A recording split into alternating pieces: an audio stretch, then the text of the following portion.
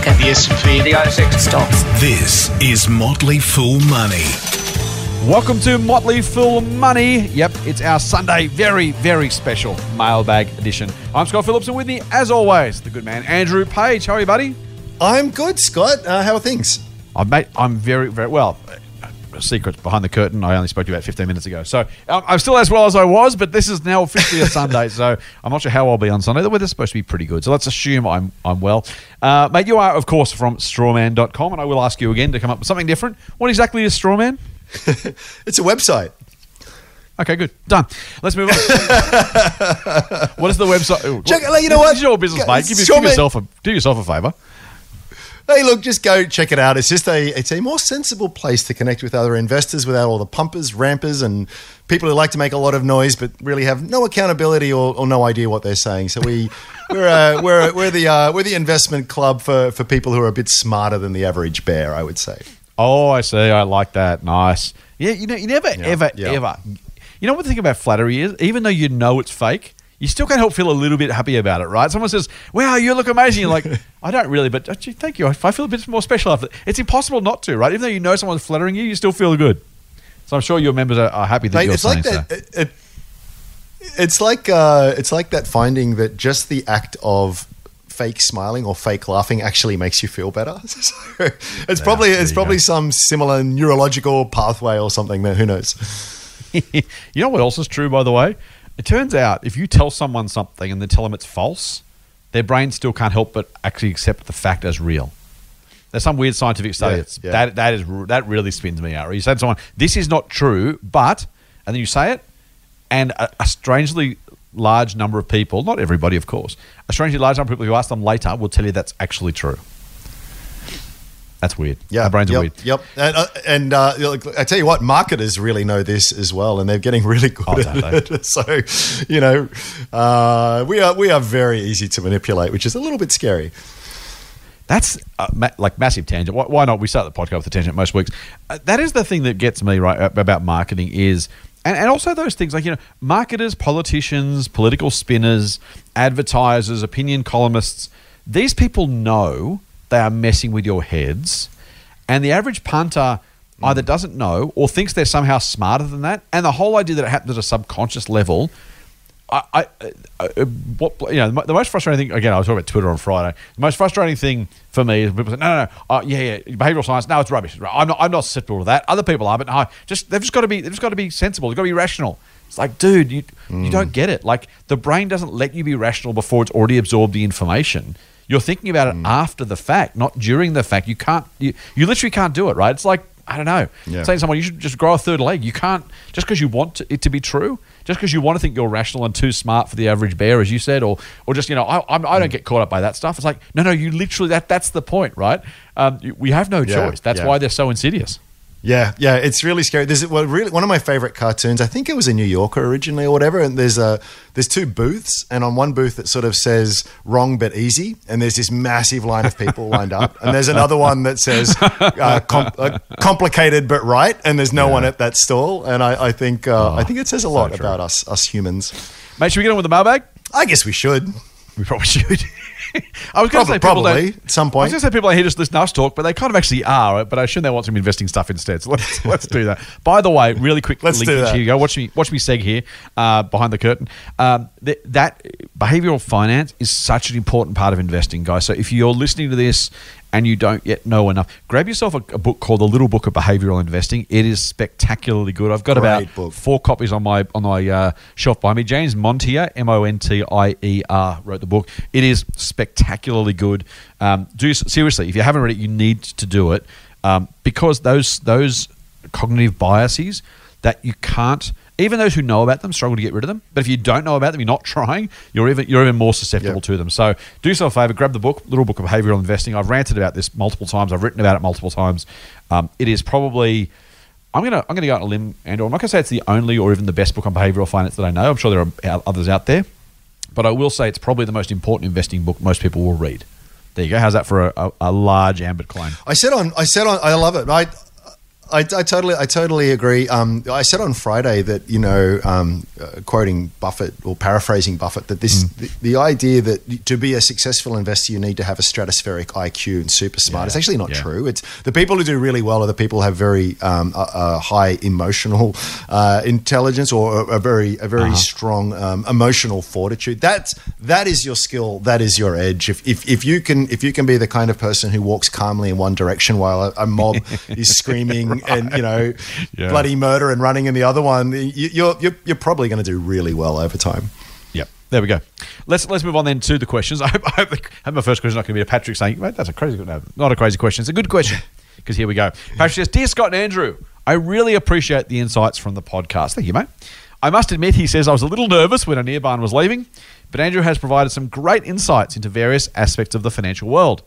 There you go, mate. Nice early wrap for you. Scott, some big shoes to fill there, but thank you very much. You're filling them very, very well. I mean, Doc had to fill your shoes in the first place, mate. You're just simply resuming your shoes or reclaiming your shoes. They're my shoes. I've got them back. Exactly. Get the hell out of my shoes.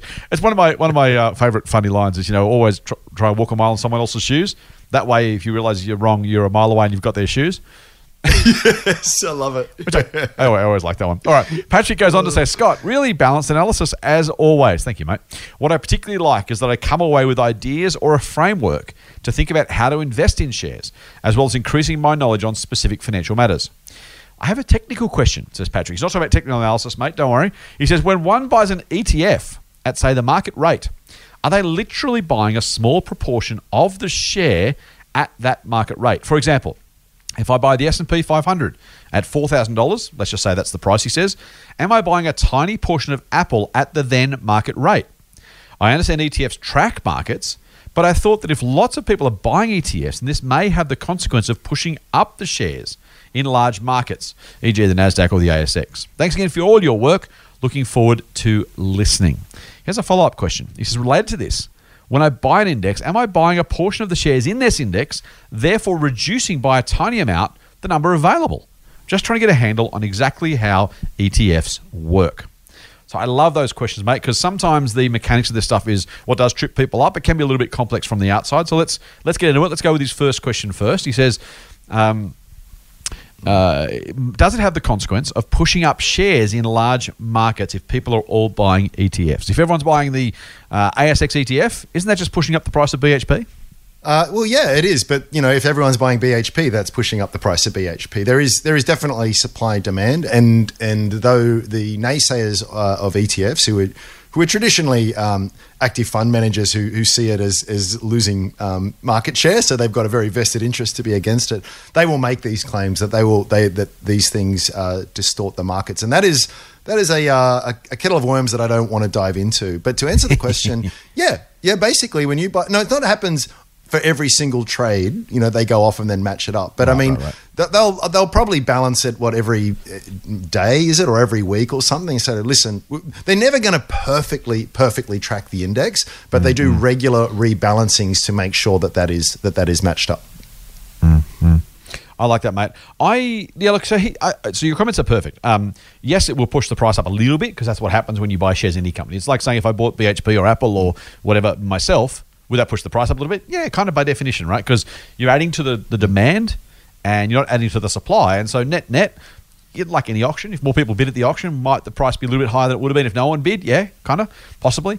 So that's absolutely true. But again, there should be no difference between the ETF and the shares themselves. If you went out and said, I want to track the index, I'll buy myself a little bit of Apple and a little bit of BHP and a little bit of something else, the act of that would push the price up by just as much, which is arguably, or I would say actually, exactly, completely a non-issue. It doesn't need to matter. The proportion by which your purchase pushes the price up is no different to the general market dynamic of the overall market. Right? If ETFs didn't exist tomorrow, there'd be just as many Apple shares. There'd be just as much demand for those Apple shares. People just buy them in different proportions because they couldn't use an index, so they have to go and buy a bit themselves. And the net demand for shares wouldn't change. So the ETF itself, by its existence, doesn't change the market dynamics of share prices. I think that's fair to say, isn't it, mate? Yeah. Look, and it's one of these things that of all the things to just to pan out a bit, of all the things to worry and think about, I think Patrick's got a really interesting technical question. That they're interesting, but don't worry about it. It's basically it is. it is not going to be the difference between you getting a good return and a bad return. It's basically going to match it as close as is practically achievable. And in 3, 5, 10 years' time, it's not going to make any difference. Agreed. Don't sweat it. But even academically, I would just say, even don't sweat the academically, small stuff. It's not important, right? So for those who say, look, I just want to understand even if it doesn't impact my investing, I just still want to understand the implication of it. The reality is, in even from an academic perspective, it's a non-issue because it doesn't change the overall demand for shares. The vehicle through which those shares are purchased. The ETF is effectively the proxy for everyone in those ETFs going buy them shares themselves. And so by definition, it makes no difference to what would otherwise be happening in the market, right? I mean, it's possible that they buy more BHP and less Apple, or more Apple, less BHP. So on the very, very marginal individual shares, it might have a slight impact, but it's so minuscule. There are a million other things that will change share prices, like, by the way, just daily volatility. I would argue that on a given day, the chance the shares are up or down at point something versus yesterday is probably larger than any impact the ETF is going to have on a market. So in the proportion of things to worry about, I really wouldn't worry about ETFs. Do you know whether those that, again, active fund managers generally, who sort of kick and scream, it's going to lead to market distortions and, mispricings on the market, and it's an outrage. And like, dude, you should welcome that. I mean, isn't that wonderful? Exactly. I mean, a perfectly efficient market, by definition, means there's no opportunity for outperformance. So anything, Yes. so even if that was your belief that these things are distorting markets, it's like, let's have at it. Brilliant. I've now got the opportunity to outperform the market to a much greater degree because of all these mispricing. So it's a really spurious argument, I think. And yeah, it's not one that I lose any sleep over or think much about at all.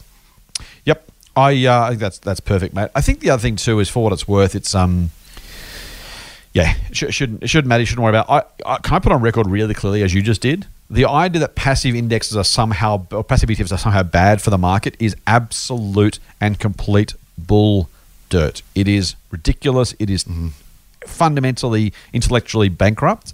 Let me be really, really clear. There is nothing that passive indexing does that simply, if you and I went and buy and held the shares we already own and put them in our back pockets, wouldn't otherwise do. If we dollar cost averaged, it would make no difference. The idea that passive ETFs are somehow destroying the market is complete and utter crap. It's not real. Those people should be ashamed of themselves, either for their intellectual vacuity or for their absolute, frankly, bald-faced lies, putting that stuff out there and pretending that somehow passives are destroying the world, and that everyone, like you and I are active. We're stock pickers, right? So if we wanted to have a view, we wanted to join the bandwagon, we could say, yeah, they're terrible. Don't do that. Come and use our services instead. I will say really clearly, if you don't use our services but you buy a passive ETF, you are not in the slightest bit impacting the market. Go and do it. But do it, fill your boots, pay low fees, do really well, retire comfortably, go fishing, go shopping. If you want to buy shares, come and ask us at The Motley Fool or Andrew at Strawman, and you can access some information about doing that. But if you're going to buy a passive ETF, do it. And don't for a second believe the absolute rubbish that comes out about how passive ETFs are destroying the market. It's complete. I honestly couldn't. If there's a hill to die on, I'm going to die on that hill. It is absolute rubbish. Complete lies. Complete self-serving rubbish. How's that? Tell us what you really think, Scott. Now, I agree. He also says, as his second question, when I buy the index or an ETF, am I buying a portion of the shares in this index, thereby reducing by a tiny amount the number of shares available? Just trying to get a handle on exactly how ETFs work. Do you want me to grab that one, or you want to grab that one, Andrew? I'll let you go. I'm not 100% sure of the question. So, all right. So I'm not sure what he's saying either. I'm going to answer it two ways, and hope that at least one of those ways is what he was inferring. So the first thing is, if the ETF buys shares in Apple, it doesn't reduce the number of shares available in Apple any more than if I bought them and put them in my back pocket would reduce the number of shares available for Apple. I'm going to say 1,000. There's millions of shares. There's 1,000 Apple shares out there. If I buy one of them, or you buy one of them, or one of them's in an ETF, the same number of shares exists. The same number of shares is in theory available for trade. And by the way, if I redeem my units in the ETF, if I sell the ETF, I'm putting those shares back on the market. If I buy shares in the ETF or units in the ETF, I'm taking those shares off the market. So the ETF is just, think of it as a pass-through structure, right? It's a proxy for me holding them myself. The ETF itself, existing or not existing, doesn't change the number of Apple shares available for sale to the average investor. Because again, if I own the ETF, I could own Apple shares instead in the same number. I'm just using the ETF as a vehicle. So think of it as a pass-through. If you think about the number of ETF units or shares available, it doesn't reduce those either. In fact, they increase over time. If you put more money in an ETF, the ETF maker creates more units, so the fund gets bigger. And so the price of the ETF doesn't change on that basis. They can create more, and don't think that's distorting things. By the way, it's not, because again, that's a proxy, right? That's an extra. Think of it as a new person. If a new person owns Apple shares, that new person is a new unit in the ETF, and that's the best equivalent to think about. So if you add more money, same as buying more shares, the units of the ETF do increase because the ETF's managing more cash. And each of those units represents effectively one fraction of that cash being managed. The ETF gets bigger. Same as if you give a fund manager more money. If you send him a check, the fund gets bigger. The number of fund holders gets bigger. In this case, the ETF just have individual, they're securities, they're not officially shares, but effectively call them shares. The number of shares increases because the assets increase. Everyone owns the same proportional ownership. Is that pretty good summary, mate? Anything you want to add to that? Yeah. Yep. Beautiful. No, happy with that. Okay, let's move on to a question from Chris then. Oh, man, you've obviously... Is Chris your...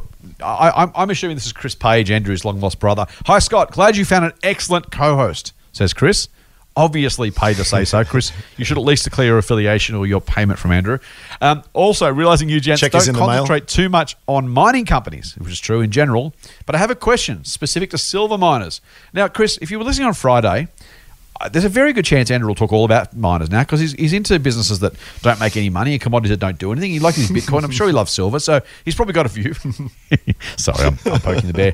Currently, he says, some precious metal bulls are claiming there's an unappreciated shortage of silver bullion in the marketplace.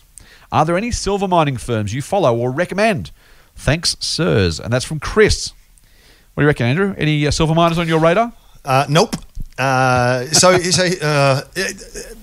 you might be right. I don't know. I don't follow it too closely. There could well be a shortage of silver. The thing to think about here, whether it's silver, gold, iron, pressure, rare earths, all of this kind of stuff, is that they're a commodity. So silver is silver is silver. It's an atomic element, right? So it's indistinguishable. Yep. At least it's real, unlike Bitcoin, which is made up. No, don't wave. Yeah, that's red to a bull.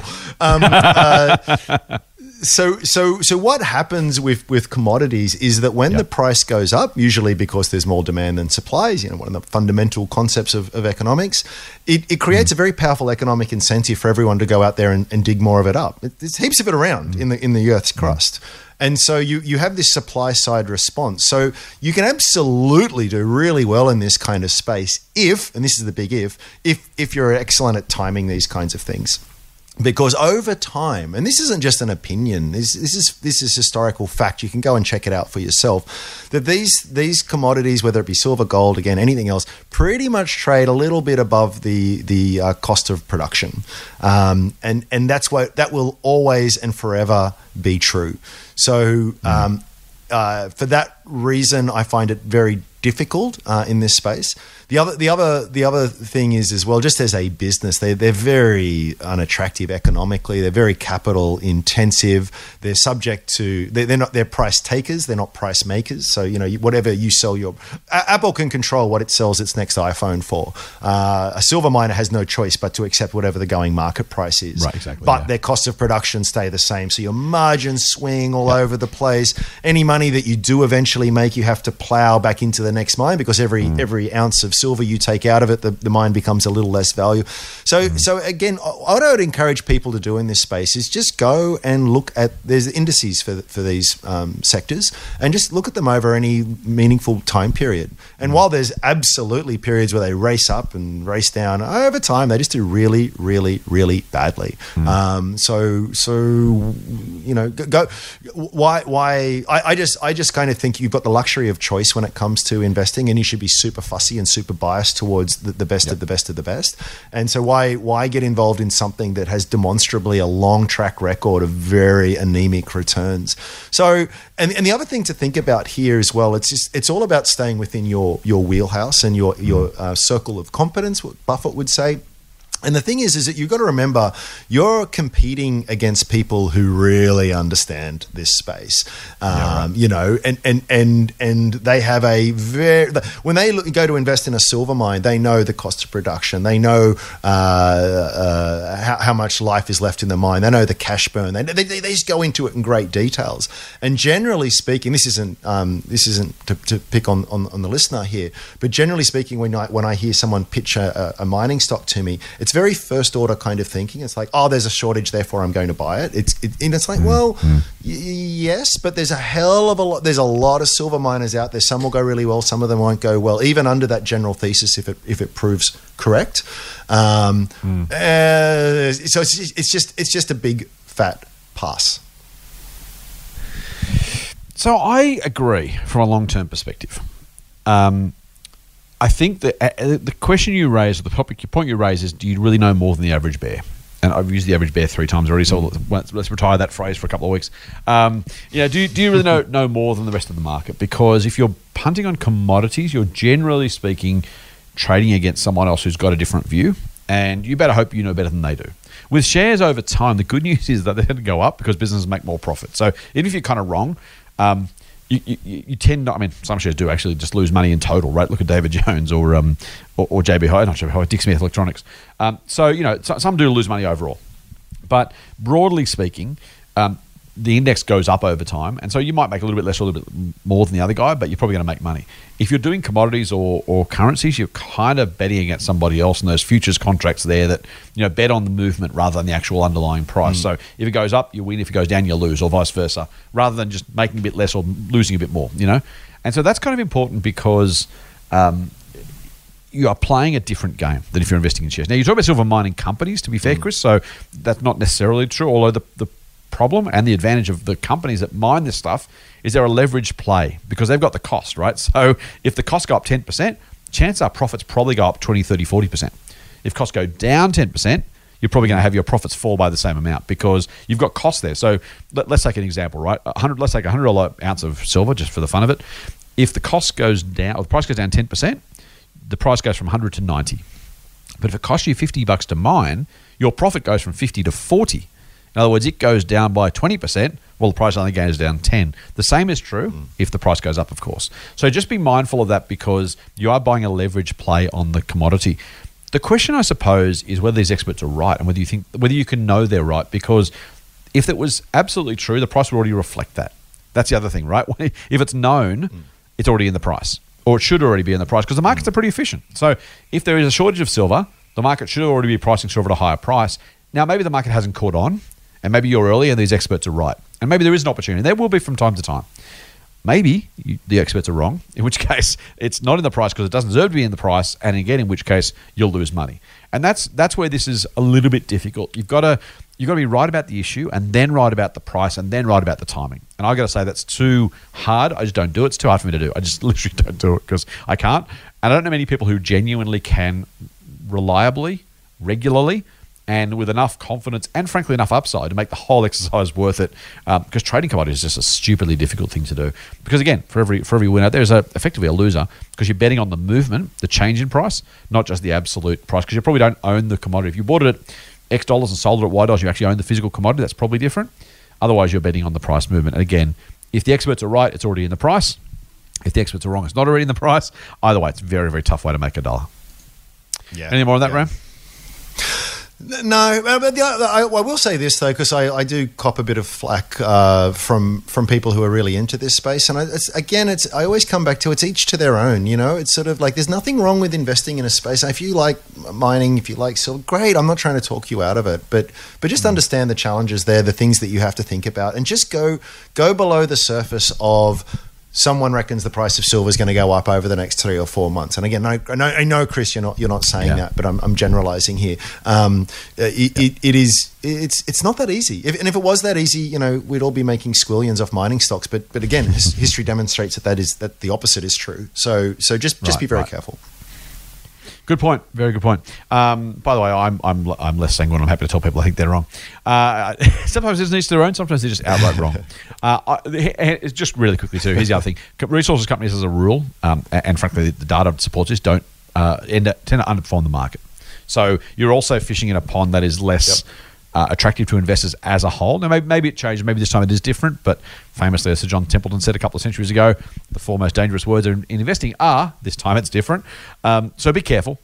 But because resources companies tend not to make more money than the overall market and create more value in the overall market, you're fishing in a less attractive pond to start with. And that probably just means your odds are probably lower, generally speaking. Those are generalizations. Yeah. Yeah, and I'll say one other thing here, which it seems like a bit of a counterpoint, but isn't. So if you were to look on any point in time and sort of say, what was the best performing stock over the last 5 years? I'd bet pretty strongly it's going to be a mining company or a biotech company. It's generally true. I'm not talking about the top 200 here. I'm generally talking when you talk about the market as a whole. You'll find some little stock that went from 0.1 of a cent up to 50 cents or something like that. I mean, the percentage returns are insane. So whenever you do a scan of the market looking for performance over the last 3-5 years, it's always a miner that tops it. So it seems a bit of a counterpoint to what we're saying here. Years ago, I did a bit of a distribution analysis on this kind of stuff, and it's true that is what happens. But again, it's a bit of a lottery ticket. So for every stock that goes from 1 cent to 50 cents, you've got 999 that goes from 10 cents to 0.1 of a cent. So it's when you're talking about the average, the typical, it's just like you've got a very, very slim chance of catching that one that really does. It's generally something that's we're an explorer. We've got absolutely, very little assets. We've got absolutely no cash flow, and then we literally strike gold. And then that can be an insane return. It can be really, really, really high, but it is the exception to the rule. So you have to bear that in mind. And again, the data shows that out. Mate, let's move on to a question from Callum. Callum says, G'day, Scott. One for the mailbag here. First, I'm a huge fan of yourself and the podcast. Thank you, mate. I really value your insight and opinions you have offered. It has been of great benefit to me over the past year since I began investing. Well done. Unfortunately, Callum wrecks it, mate, by giving you a wrap. He says, also, I was very pleased to see Andrew rejoin the podcast. I share a similar investment philosophy. Hopefully you don't buy in Bitcoin. So hearing from him always provides food for thought. I have been using Strawman for just over 6 months. Although my satellite portfolio on Strawman is struggling of late, but it will come good. Ha ha, he says with an exclamation mark. All right, here's his question. I find it difficult keeping on top. Yeah, exactly. Find it difficult keeping on top of the plethora of information out there, especially when trying to manage a portfolio of roughly 10 to 20 stocks. Keeping tabs on their announcements, news, and general activities can be quite time-consuming and sometimes overwhelming, especially when scanning the broader market for other potential investments. Similar to Andrew and yourself, I'm in it for the long term, so I do my best not to focus too much on share price movements and fluctuations. Yeah, good work, mate. It's hard though, isn't it? Rather, I like to take into account large macro trends and follow company fundamentals to ensure my thesis is still active and true. What advice do you have, he asks, for retail investors like myself who work a full-time job or maybe time poor through other means, keeping on top of and managing their stocks and portfolios while still keeping on an eye on the market and on watch lists? Are there a few things you look for or to? Bearing in mind, he says, I only set a portion of my monthly pay to invest, so I like to ensure my conviction is high.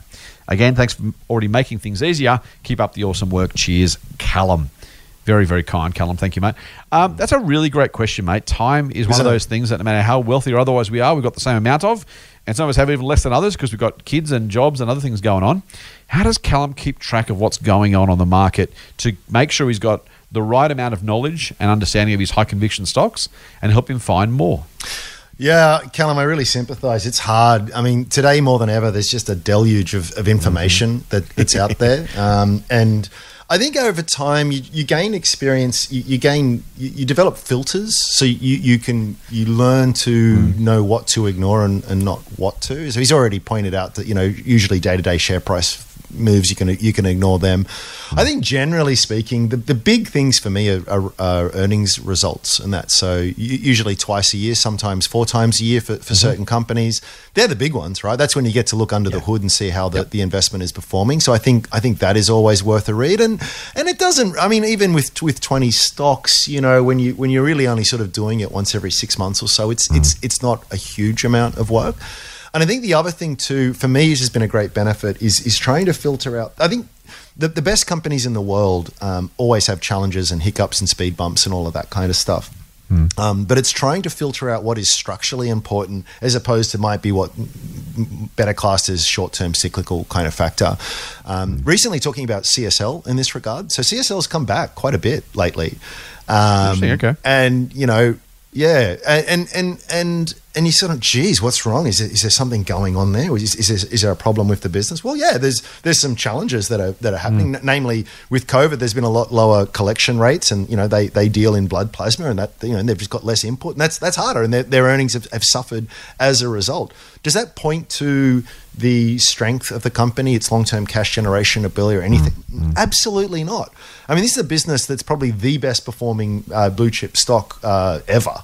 It doesn't get nearly enough credit. I mean, it's grown its earnings compound at 17% per annum over the last 10 years. It was already a big company then. And yet, over that time, it's fallen 35%, I think, in 2018. 2016, it pulled back by about 20% or so. And I remember very vividly at the time, we had all these very smart investment bankers talking about FX headwinds and all this other kind of stuff. And again, let me state, these are real impacts that really impact the business.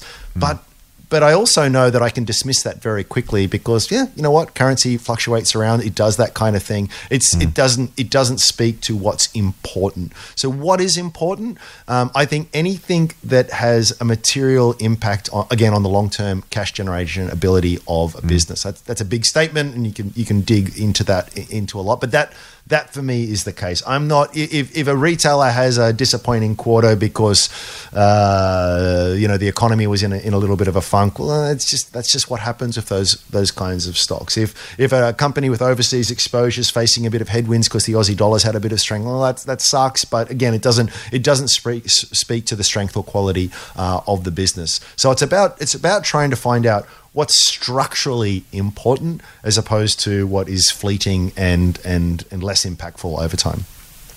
Love that, mate. I think that's spot on. I would say to Callum, just make sure you don't major in the minors. So you already made this point, Ram, so I'm going to basically repeat the same thing. You want to be making sure the things you're focusing on are the things that actually matter. And it's probable. Here's what I would say. I'm going to make a number up, mate. 10 times as much effort into finding a new idea rather than tracking the ones I already own. Because if I've done enough research on a company to understand the business, how it makes its money, its pros and cons, its risks and opportunities, its competitive landscape, all that stuff, and its financials, there's a decent chance that I'm only kind of just adding an extra data point. I've created this big wealth of data information, right? I've got it in my head or on paper or wherever I've written it down. And I know why I own the stock or why I want to buy the stock, then I buy it. At that point, you kind of just make sure it's still on track, right? It's like driving your car. Once you get onto the freeway, there's little movements of the hands where you need to keep the car in the lane. You get to the freeway, you got to turn left, turn right, go across the bridge, turn left at Smith Street, and then you're on the freeway. Once you're there, once you bought the stock, generally speaking, there's the occasional off-ramp. Maybe you might want to take it if things are meaningfully different. I'm going to torture the metaphor horribly here. But, once you're on the freeway, it's just those little movements in the hands just to keep yourself in the lane. And I think that's how you should consider the data you're getting on a regular basis. Most announcements are just irrelevant. Like there's a List Corp, free plug for a mob I don't know who owns it or what they do. We have subscriptions to List Corp. It's a mailing list of ASX announcements, right? I open all of the ones I get for the companies that we recommend because it's my job. Most of them with something else I own are businesses we recommend because that's the other thing that makes it easier for me personally. But I skim it and I move on. It's really, really, really rare it causes me to do anything other than go, okay, cool. Whether it's good news or not so good news, unless it's thesis changing, it's kind of irrelevant, right? And so I would just encourage you, Callum, to spend, pick a number, 10 times as much time getting the right ideas in your watch list and working out what price you want to pay for them roughly, than trying to keep on top of them. If these businesses, Buffett's favourite hold a period forever, as you've said before, Ram, and the simple reality of owning these companies is, what is going to, maybe I should up front, why would I sell this? And then all you're looking for is reasons, is data that confirms that sell thesis effectively. If they're not there, let it do its thing. I get the intent, Callum. You're a younger investor in terms of your experience. I've said before, mate, and Rem, this, I had Excel spreadsheets with, I want to say, 60 different ratios calculated at one point. And this is in the really, really old days where you had to actually you had to call the company, ask them for them to mail you a copy of annual reports. That's how old I am. They weren't even online when I started investing, or at least if they were, it's like 1 year's worth. So I would call them, get 5 years worth of data. I would type all that stuff, literally line by line into a spreadsheet: revenue, cost of goods, gross margin. And I calculate the gross margin, I calculate cash conversion, I calculate days sales outstanding, and I calculate returns on equity and invested capital. Mate, I had spreadsheets up the wazoo. And I kind of, over time, you just get the sense of, actually, none of this actually matters, because if cash conversion changes by 5%, or if days sales outstanding go up by 2, or if gross margin goes from 49.3 to 48.6, it's just not that relevant. Like, it just doesn't matter. It's whether or not the company is delivering on what it said it was going to do. Are you buying growth? Are you buying value? Do you expect this? Do you expect that? So all I would say is, mate, is try and ignore most of the data, or at least skim it and go, cool, okay, move on.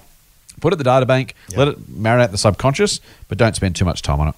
I think you hit the nail on the head in terms of writing it down. I've always been such a strong advocate of keeping an investment diary. It has so much value. The very act of writing it down clarifies your thinking and highlights to you holes in your thinking. But it also gives you this really important touchstone that when things get really wild and woolly out there in the market, that you can come back and go, no, listen, I bought my shares for these reasons under these broad expectations.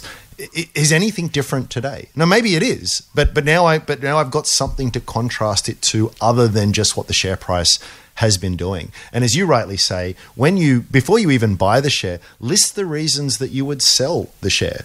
And if nothing has changed on that front, then why would you do anything? It's the amount of people I come across who sort of say, oh, I really love this company. I think in 10 years' time they're going to be this, and it's going to be really fantastic, and that's great. And you go, oh, cool. And then you speak to them a month later, and they, I sold out because shares went down 6%. You think, what?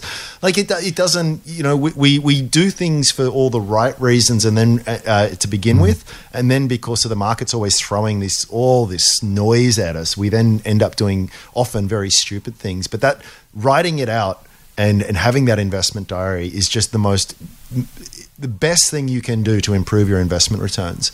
Do it. Make sure you do it, and then you'll avoid a lot of these pitfalls. You're going to tell me strawman.com lets you write your investment thesis down and share it with other people, aren't you?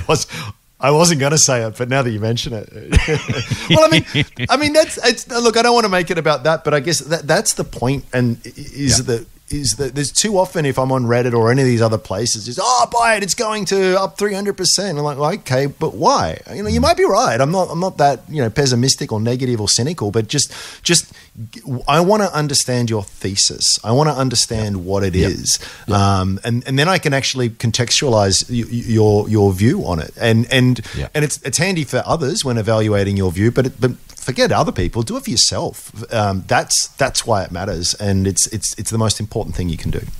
Yep, nice. Get more Motley Fool money advice at fool.com.au/triple M. Let's move on, mate. Question from Dylan this time. Dylan says, hey, Scott, I haven't listened to last week's episode yet. What? Dylan? No, he says, so forgive me if this hasn't been... Exactly. Forgive me if this has been covered off already. We haven't, so that's okay. We're not going to answer this question in full, but we will ask the question. We'll come back to it. On Andrew's first pod with you, he mentioned he is pro-shorting. And then he says, and you are against it, as we well know. I think he means I've ranted about it before, Andrew. I think that's what Dylan's saying. You might be right on that, yeah. Dylan says, Andrew then jokingly said you two could do a whole episode on the pros and cons of it. In all seriousness, asked Dylan, can you do a segment or discuss it in depth? I'm not looking to venture into the shorting market, but I'm curious to hear both of your takes on it. I'll save the standard compliments and let you just know I listen to both episodes of the pod every week. Cheers, Dylan. Dylan, don't save the compliments. We want to hear the compliments, mate. We have egos. We have, we're people too. No, thank you, mate. Thank you for the very kind words, mate. We'll actually bookmark that one. We're not going to do it now, but we will come back to a shortish segment, longish segment on shorting. Maybe when there's less news around one week. We've got a truckload of mailbags, so we're not going to spend too much time on it. I will, though, give you a 30-second go, elevator pitch at why shorting should be allowed. I'll give a 30-second one against it, and then we'll hold the longer conversation. We'll whet Dylan's appetite and other people's. Why the hell would you be so wrong as to think shorting was a good idea, Andrew? I don't look. Let me start off by saying I don't short. I've never shorted. I've got no intention of shorting because with shorting, time frame really matters, and there's a cost of it on the way through. So I am the world's worst market timer, and I don't even try to do it. In fact, so that's the beauty of being long. You just have to be right eventually. Whereas with being short, you have to be right in a very specific amount of time. I look at GameStop, right? So I'm not for it as a concept though, and whether or not it should be allowed. I take this view that, trading is, I forget who said this, but it was something along the lines of a mutual act of capitalism between consenting adults. So if people, and I thought that is a nice way of looking at these kinds of things. So if someone wants to go out there and say, I think this is overpriced and I want to bet on it going down, it's like, I wouldn't do it.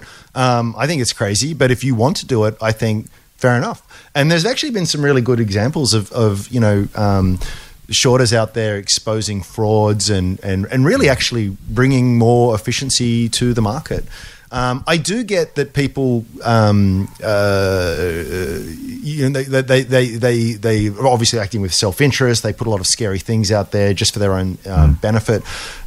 But I would also say, well, that happens on the long side all the time. I mean, how many times do you see someone out there talking their book, and ramping things up because they're long on it? Well, it's like, well, yeah, it's the same thing, right? So I kind of think, well, if you can do one, why can't I do the others? What harm is done? By the way, people tend to think that shorters are always right. They're not. They're wrong all of the time. Yeah. And eventually, it's this whole, in the short term, the market's a voting machine. The long term, it's a weighing machine kind of thing. And if it turns out that there was nothing to that short thesis, well, guess what? The market will reflect that. So, and if it means it brings a bit more short term volatility on the way through, so be it. I have often said that volatility is an opportunity. It's not a risk. So I don't really care. I actually agree with almost everything you said with a different outcome. So the first thing you said is the act of capitalism between two consulting adults. I completely agree. Change of ownership interest is wonderful. I sell, you buy, you sell, I buy, wonderful. The fact that I somehow borrow your shares and sell them and then promise to buy them back later is not an act of capitalism. It's a bastardization of capitalism in my humble opinion. I think it's one of those things that simply isn't necessary for the functioning of the capital markets or the capital system. I buy, you sell, you buy, I sell. That's the point, right? When you start to create derivatives of these things to profit from movements alone, that's when the whole market starts to become, people talk about casino capitalism, and my old man used to say, the stock market's just a casino. And you know what? When people are doing derivatives and stupid trades, that's it. I mean, tell me he's wrong, right? I think my biggest concern with shorting is not, if you want to go and lose money, knock yourself out. Or make money. What worries me is from a market mechanism perspective, and more importantly, actually, from people like our listeners who might be sucked into this. I think if it's a not very useful or necessary thing, call it gambling. Let the bookies do it. If you want to bet on the price movements of shares, let's stop pretending it's investing and somehow gentrified and respectified, which is not a word but is now, by the fact it's on the ASX. I'm investing. But if I'm betting on the dogs, I'm down the track, it's on the TAB and I'm gambling, right? And we pretend that shorting is investing, which a whole lot of other derivative trading is investing as well. I think that's the first thing. I don't think we should dignify it by pretending it's investing. The other thing for me is... No, it's not investing. Because it distorts what happens with the market themselves. And this is a bit of a round. I'll make it short. I agree with your point about volatility, Matt. We can't avoid it. And I don't think we should be a nanny state. And you know, I've had this view for a while. But what I do think is that there are people who see their shares shorted, sell out in fear just in case the shorters are right, and the shorter ends up making the money by scaring people out of their shares. And I think that is a really, really ugly part of capitalism that, frankly, is not going to impact you and me, because you and I have been doing volatility for such a long time that we're used to it, right? We don't get scared by it. It's okay. But think about the people who sold in fear during the COVID-induced recession. That was a real issue, real market issue.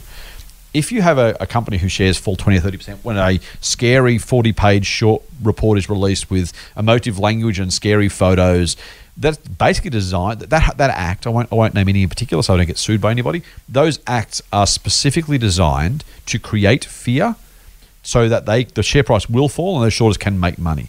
And that is, let's be clear, market manipulation. They can pretend it's not. It may not even be legally, letter of the law manipulation, but that is what they're trying to do. And the fact that shorting becomes that, I think, is really, really bad for the market. I don't think the market is served by the existence of that. Now, I would ban it outright. I just don't think it's necessary. But I would also say I'm not tarring every shorter with that brush. To be really, really clear, there are some smart, respectable, normal people who choose to try and make their money from shorting, and I don't blame them for trying to do that. So I'm not saying, and they're good people. There are some really famous, well-known shorters who I really respect as investors, and I don't want to tar them with that brush at all.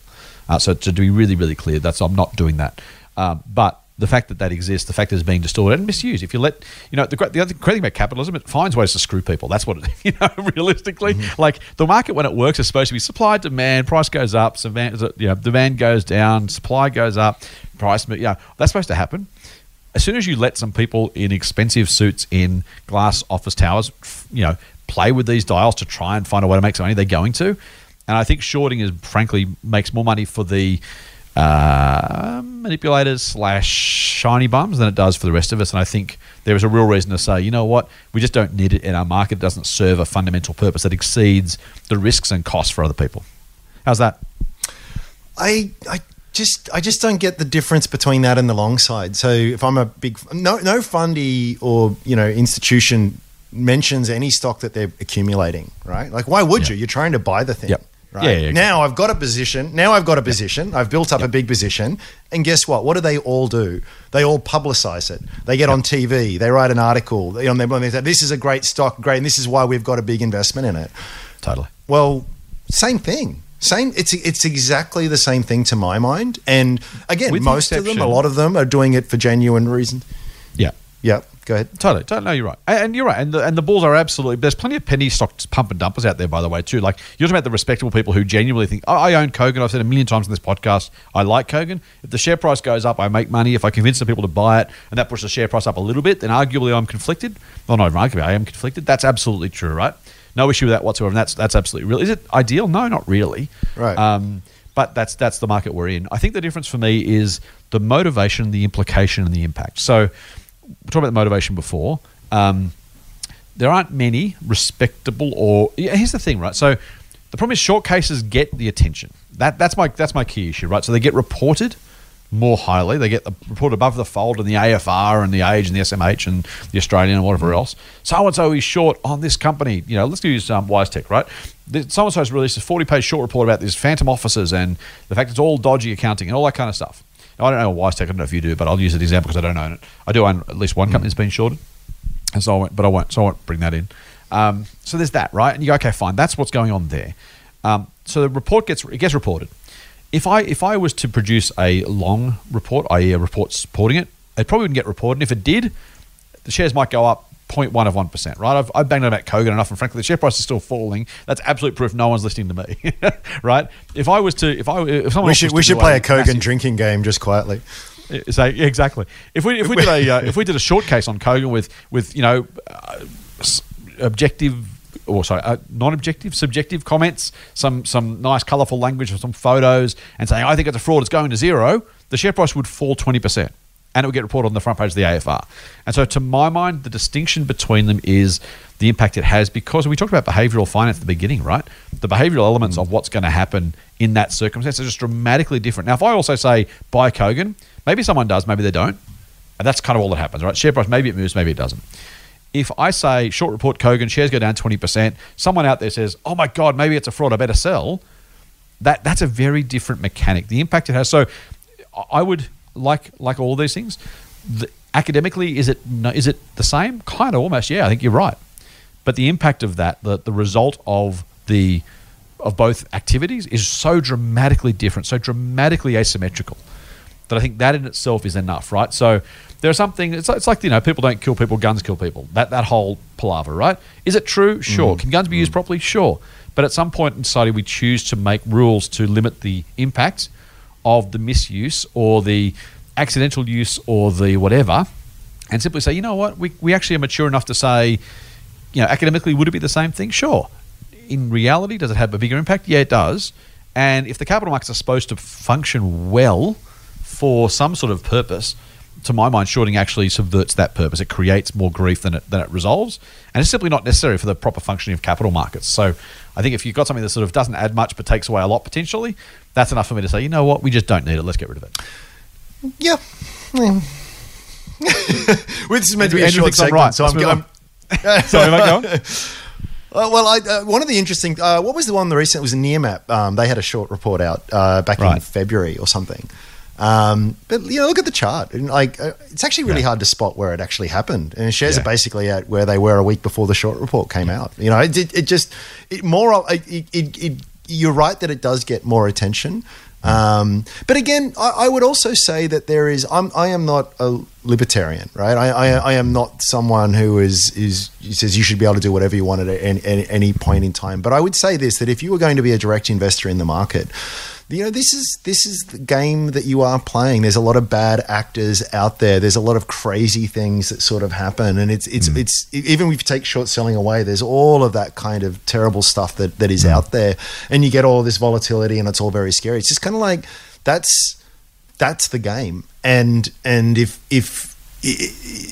that's too much for you, and there's no disrespect if it is, it's definitely not for everyone, then don't play it, but if you are, then that's just part of the landscape, and frankly it can be a wonderful opportunity when these short sellers more often than not get proven wrong. It's definitely a huge opportunity. Yeah. So I was kind of like, I try to play games where I feel as though I've got something of an edge in it. So I've got no edge in predicting what Nearmap's going to do over the next week, month, year, or something. Or I've got no chance in predicting, any of these. But what I always come back to these what I think of general truisms, that over time economies, societies improve. Good companies continue to perform, and that the best thing I can do to give myself an edge is to try and perhaps understand a business a little bit better than the average person, and invest over a longer time frame, and I just play some time arbitrage really, and let people do anything they want within that. I don't care, I guess. Maybe that's a very selfish a view to have on the market. And if you're the kind of person that is going to buy something and freak out because someone has proffered a different view, you're not the kind of person that should invest in shares. And that's not a mean thing to say. It's like if you don't like heights, you shouldn't go bungee jumping. It's just you have to know thyself is something that is a very important thing. And if these are the kind of thing that's going to freak you out and make you second guess yourself and lead you to making bad decisions, regularly buy an ETF and go and do other things that are more aligned to your personality. The world is the way it is. Humans are the way they are.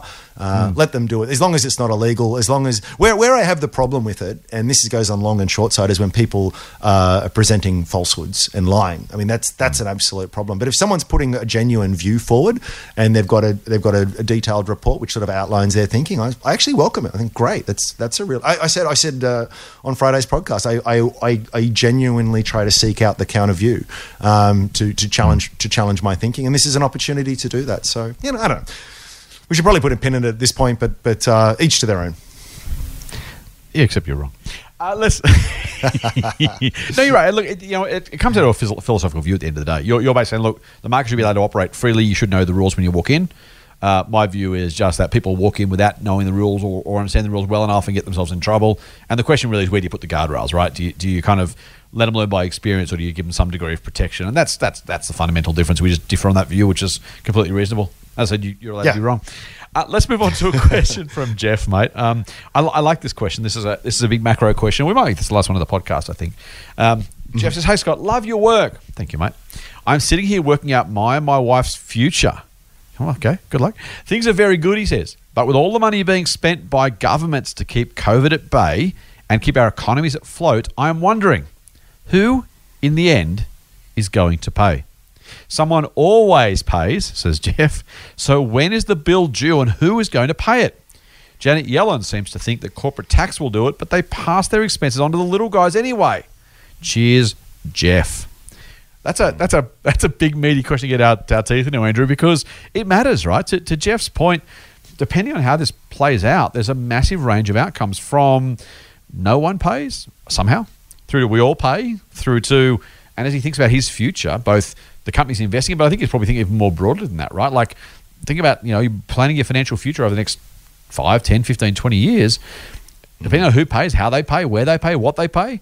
That kind of can impact on decisions we make as investors, the way we plan our futures, the expectations we have on prices and stock returns. Who pays, Andrew? Oh man, it's such a big question, and it's one that every time I sort of try to get closer to, it's harder for me. There's a real rabbit hole to go down here. You end up finding yourself in like, reading about modern monetary theory, and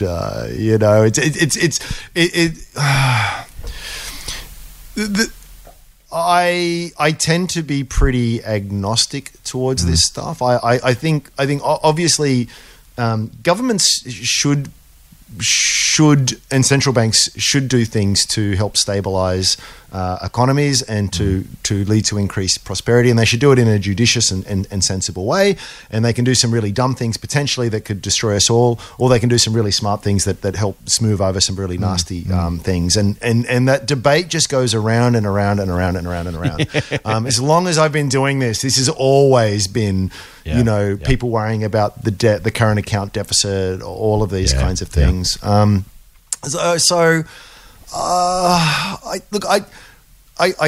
don't know. Can I say that? I don't. You can, absolutely. I don't know. And at the end of the day, I kind of stick to my knitting. So let's say that the Janet Yellen or the Fed over in the US is doing some really serious things, and it's going to lead to hyperinflation and all the rest of that. Well, it's just like, geez, that's really scary. And yep, definitely that's a possibility. But at the same time, where is my money invested? What is? And it's a big question, really. Is like, what is value? There's a big question for you. Yeah. Now, let's say all of that happens, but I own something that is genuinely a cash gushing machine. Now that might get denominated differently under different monetary environments and the rest of it. But what I own at the end of the day genuinely holds value. And in fact, in inflationary environments, shares can be really great protectors of that kind of stuff. So I find it a very interesting, fascinating area, one that I have no expertise on whatsoever, one that I tend to be pretty sanguine on. And I just tend to think, well, that's kind of largely outside of my control. So let's just focus on owning really, really high quality assets. I don't know. Is that silly? No, I think that's fair. I do wonder if you knew inflation was going to be plus 10 or minus 5, though, would you not make any changes to your portfolio? I mean, just to kind of push you a bit further on this one, I'll throw my 2 bobs in at some point. But to Jeff's point, there are. I think you're right. If you don't know, and we don't know, the answer is kind of just try and be roughly right, which I think is probably the best answer anyway. But just to flesh out Jeff's question and to push you a little bit further on that. There are circumstances, if you knew we were going to have deflation for an extended period of time because of the amount of debt, or if you knew we were going to have inflation for a period of time because of the amount of quantitative easing or kind of the price mechanisms being created by low interest rates, arguably there would be assets I would buy or sell to take advantage of that. And so to some degree, if you did know or had a view of who might pay, you might skew your portfolio one way or the other to kind of account for what you expect to be some sort of future reality. Is it the case you just don't bother trying to work it out? You don't have a view. You think that instinctively the stuff you own is right for the times that are coming? How would you kind of respond to a plus 5 or minus 5 plus 10 inflation environment differently, potentially when it comes to a portfolio? Because those are the extremes, of course. But in a higher inflation or lower inflation environment, you might do different things. Yeah, that's true. And look, I guess to your question, if I knew what the inflationary environment was going to be, absolutely, right? So you tell me that you look in your crystal ball or you come back in your time machine and say, hey, this is what's going to happen. It's like, okay, that's really useful information. But we don't have that. And as long as it's over 20 years now, and there's always been this narrative has sort of been going around. That doesn't mean that it can't eventually be right, by the way. But I know that at the same time, and super smart people who make really great cases. I used to really obsess over this kind of stuff, and it used to freak me out all the time. And then, what do I do? What do I do? But as you said, practically, I always kind of land back at the same point. It's like, well, I'm basically going to keep doing what I'm going to do. There's things I could do better had I known what was going to happen, but this could potentially never become an issue, or just kick down the road for another 10 or 15 years. And in the meantime, maybe I lose out on 10 or 15% compound over that period. So I think what I always try and do is try and avoid investments with big binary outcomes that could become undone by these very difficult slippery factors. So most of the shares, in fact all of the shares I think that I've got, all the investments I've got, I don't think that any of them are going to become completely undone under either one scenario or another. They'll definitely have impacts, right? And they'll definitely perform better under one scenario than another. But investing is not about perfection, right? It's not about saying what is the best theoretical return that I will get, and let's do that. But it's about sort of saying, have I achieved an adequate return relative to the risk I've taken and the effort that I've put in? And maybe that's not going to be the highest in the world, but if it's better than the market average, I'm a very, very happy camper. I like that, mate. I think, I kind of agree. I think there are some things I would think about, though. Here's the problem. So, to your point, mate, and Jeff, the hard part is going to be no one knows. And I kind of ranted on Friday about the experts who knew or keep knowing the thing that's going to happen, and they are remarkably rigid even in the face of disconfirming evidence of their views, right? They ignore the disconfirming evidence, they hype up the confirming evidence, and then try and double down on their perspective. The hard part here, Jeff, is you can't know. So there are, if interest rates were to go up, for example, it would make share prices less attractive, relatively speaking, they otherwise might be, because that's the way the maths works. The higher the interest rate, the lower the share price, all else being equal. The old downward pressure, as polys like to say. And equally, as rates go down, like house prices are going up, asset prices go up when rates go down because they become cheaper to buy, and the returns people expect are lower, i.e. the asset prices goes up, because the alternative, i.e. cash in the bank, is simply a lower return. Now, if I knew the official cash rate was going back to 5.5% in 2 years, I would do different things. But you can find people who will say rates need to go up this year or next. Others like the RBA who say it's 2024, and others who say we won't see rates go up in our lifetime because there are structural problems. Now, you have to make a view. If you're going to take an action on the basis of one of those, you've got to have a sense of which one's right, how right they are, how likely they are to be right, whether it will come to pass. And frankly, if you bet on that stuff, the more extreme bets you make, the better the riskier it is, because if you're not right, you're going to get handed your backside, right? If I'm going to go all into gold for some reason, and I'm wrong, and that gold price goes the wrong way, I'm losing decent amounts of money compared to what I might make otherwise. It's like people who are always betting on the next fall, right? There's always the easiest example is there've been people. I mean, I'll mention Steve Keen because I actually don't mind Steve Keen. I've spoken to him on TV a few times. But I'll have a go. He sold his $400,000 Surrey Hills apartment because prices were going to crash. House prices were going to crash, right? What is it, a decade and a half later now, Andrew? Yeah. I imagine it's probably 3 or 4 times the price now, that particular apartment. Now, I don't want to add to Steve Keen's pain on that one, but the consequence of him being wrong, of making such an extreme call and being wrong, are phenomenally huge. Compare that to maybe his $500,000 apartment, maybe property prices fell 20%. So his $400,000 apartment would still be worth $320,000. He still would own it. To my mind, it was an asymmetrical bet. Now, maybe he would have been right in a different universe. He's being lauded as the best economist ever, and we're quoting him every time he opens his mouth because he was such a genius and so clearly, obviously right that we all followed him. Those are the things. The more extreme the bets you make on those sort of outcomes, the more, frankly, fragile your financial circumstances are. So, Jeff, I would say you're asking the question, which is how can I best prepare? Generally speaking, if you're chasing the absolute nth degree extreme, you talk about the bell curve, Andrew, as we started. You talk about the ends of the bell curve there. If you want to chase the end of the bell curve to maximize your possible returns, you might get there. The amount of risk you add by trying that is really, really, really big. If you're right, you're a genius. Buying lotto tickets, right? 0 chance of winning, but if you do, you win $1 million. Is it a good bet? No. If you win the $1 million, you go, hey, see, it only cost me $1 and I bought a lotto ticket and I won $1 million. And so, again, depends on which story you're telling, but the odds aren't great. So I would just say be careful about trying to follow that stuff. I would say, for what it's worth, that it is always sensible, particularly as you start to amass some sort of nest egg, and this is, I would, you've got a lot to lose as your portfolio gets bigger. And the more you have to lose, frankly, the less risk I would take, because going back to square one is really expensive. I'm not saying don't take any risk. I'm not saying to go to cash. I'm saying just do prudent things like, for example, make sure you're diversified. I would absolutely look at the amount of debt my company's carried if rates start to increase, because that, A, puts them at financial risk of literally going broke, or at the very least is going to crimp their earnings because they're spending more and more of those profits paying back the interest bill, for example. So there are some really simple things you can do to just lower the risk in your portfolio of some of those financial outcomes. To Andrew's point, I love businesses that have pricing power, right? Because if prices go up, you want businesses that can pass that on. If the price of sugar and water goes up, Coke will absolutely pass on that price, and the impact on their business will be negligible. Do you reckon you can put the price up on, home brand cola? Probably not, quite honestly, because people are only drinking out of sufferance already. there's, you want to be in businesses that have pricing power, so that if the price go up, they can pass them on. If they don't go up, then no drama. There's no real downside to owning a business with pricing power. So value brands, value things that make those businesses unique or different or special.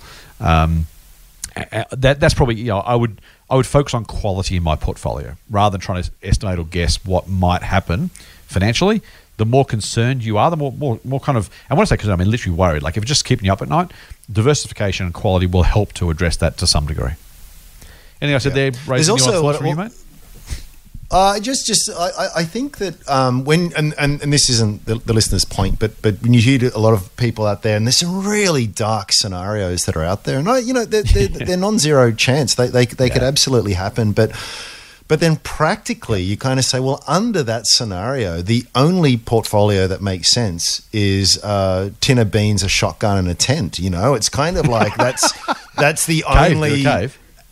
Be a troglodyte, because you like when society collapses, whether you've got Bitcoin or whether you've got gold or silver or CSL share, like it's all gone. It's all gone. So under those, and again, let me just stress, I know the listener's not making this point, but the really, really scary ones out there, the ones that get a lot of attention, it's kind of like, well, so what? I don't understand what I do about that. We are all part of this broader society, for better or worse. The broad direction that goes in is going to impact us all to greater or lesser degrees, and it's sort of there's things that they're absolutely important and that you should worry about, but at the same time, practically, what do you do about it? Yeah, and I met a guy not too long ago who's a prepper, and he's waiting for the end of the world, and if the end of the world happens, he's going to be laughing. But if not, we're going to be looking back at this dude in 20 years, going, man, you've been living in this shack out in the middle of the hills, living off witchetty grubs and whatever. It's just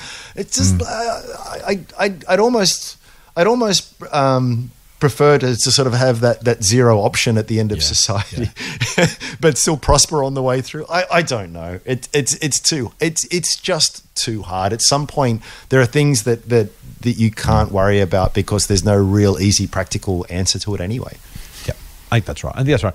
The other thing I would say is, I'm finding myself, I'm getting older as my lack of hair and the amount of hair in my ears and nose will tell you. As I get older, as my nest egg starts to slowly compound and kind of gets quicker over time, the rate doesn't necessarily increase, but the amount of cash starts to increase because the compounding does exactly that. I do find myself just being more. You have the luxury of being more mindful of different outcomes, and maybe a little bit. As I said, be a little more conservative with your investing. I'm not going to cash at all. I have no cash. My portfolio is fully invested. But if I think about, do I really want to chase that new big thing and try and triple my money? Maybe, but I'd be kind of happy with a market plus a few points, right, as a regular compound return. So I would say, if you are worried, Jeff, just take some of those decisions that really do help you. Just be prepared if the worst is to happen. It's not likely, but you want to be able to balance your investing along those lines. Don't go to cash waiting for the crash, because God knows how much money has been lost. The Steve Keen example is the best one I can think of, but there's probably plenty of others. Equally, I wouldn't say that Keen was wrong if he'd said, hey, don't be triple leveraged. Even though the housing crash didn't come, if you'd listened to him and said, I better be careful I just don't have too much leverage just in case.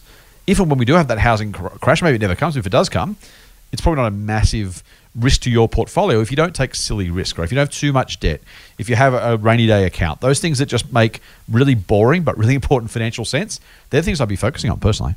Yeah, 100%. Very good. That's it, mate.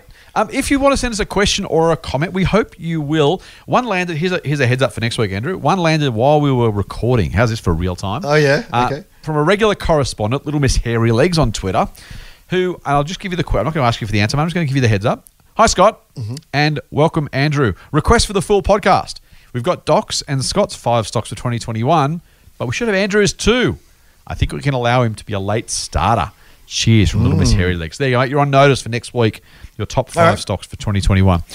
In the meantime, like Little Miss Hairy Legs, if you want to get in touch with us, please do use the usual channels. You know what they are, but let me repeat them for you. They are Twitter. You can get me on @TMFScottP. TMF for the Motley Fool, of course. TMF Scott P.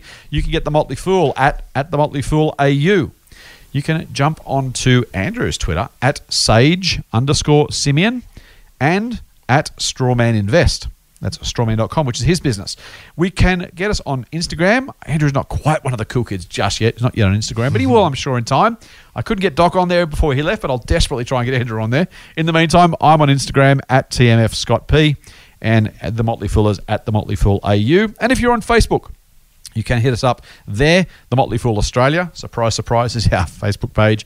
Or my personal Facebook page is Scott Phillips Money. I didn't say this on Friday, but if you want to email us, you can do that as well. info@fool.com.au. That's all the ways you can get in touch with us before next week's podcast. And, of course, don't forget to subscribe to the Motley Fool Money podcast. You can do that through iTunes, your favorite Android podcast app, or, of course, the Listener app. That's LISTNR. We're part of the Southern Cross Austereo family with this podcast. The Listener app is their new app, which has a whole lot of cool stuff, podcasts, but also streaming music and a whole lot of other things. So have a look at that. Of course, no matter what app you're using, please give us some reviews and some ratings. 5 stars would be lovely if you wouldn't mind. Leave some words so that other people can find the podcast as well. The podcast algorithms are strange and funny things, but generally speaking, the more reviews, the more ratings we get, the more people will be exposed to the podcast. If you're enjoying it long enough to listen right through this particular one, I'm going to assume you like the podcast and you think other people will as well. So please do pass that on. That's it for this week's Motley Fool Money, but we'll be back on Friday with another dose of foolish insight. Fool on. Thanks for listening. The Motley Fool and people appearing in this program may have positions in the companies mentioned. General advice only. Please speak to your financial professional to understand how it may pertain to your situation. Subscribe to the free newsletter at fool.com.au/MMM. The Motley Fool operates under Financial Services Licence 400691.